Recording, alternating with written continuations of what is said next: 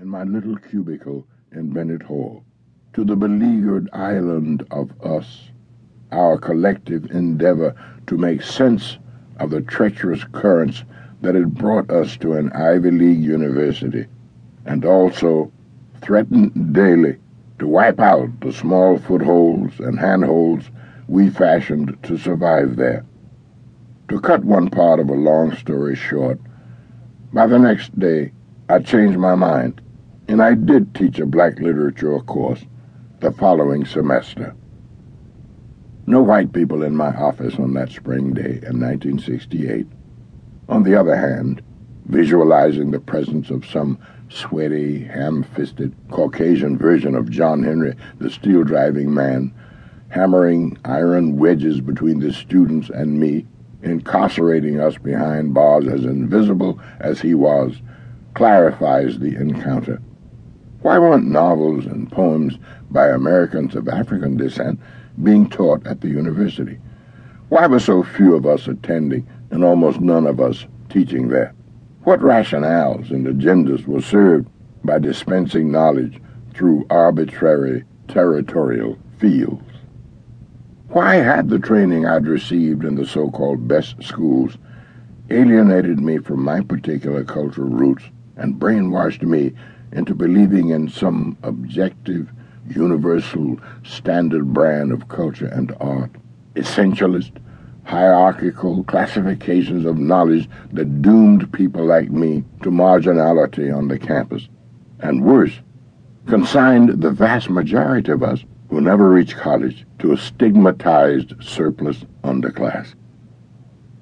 Yes, unpacking the issues above would surely be a long story, one I've undertaken to tell in 30 years of fiction and essay. So, back to the shorter story. The class I initiated, partly, I admit, to assuage my guilt, to pay dues, to erase the cloud of disappointment I've never forgotten in the students' eyes.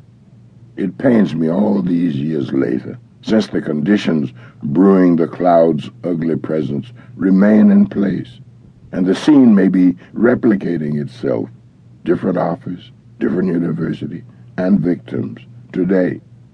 But the class. Let's stick to my first Afro-American literature class that turned out to be a gift from the students to me rather than my offering to them. The class that leads back to Zora, Neale, Hurston, and this folklore collection. At the end of the first trial run of the class, an appreciative student handed me the bluest eye and said, "Thank you for the course, Professor Whiteman."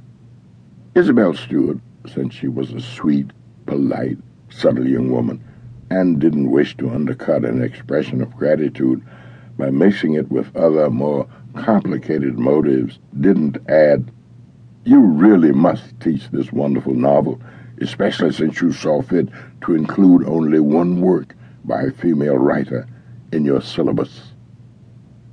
The one work was Their Eyes Were Watching God. I had discovered it when I began teaching myself what my formal education had neglected.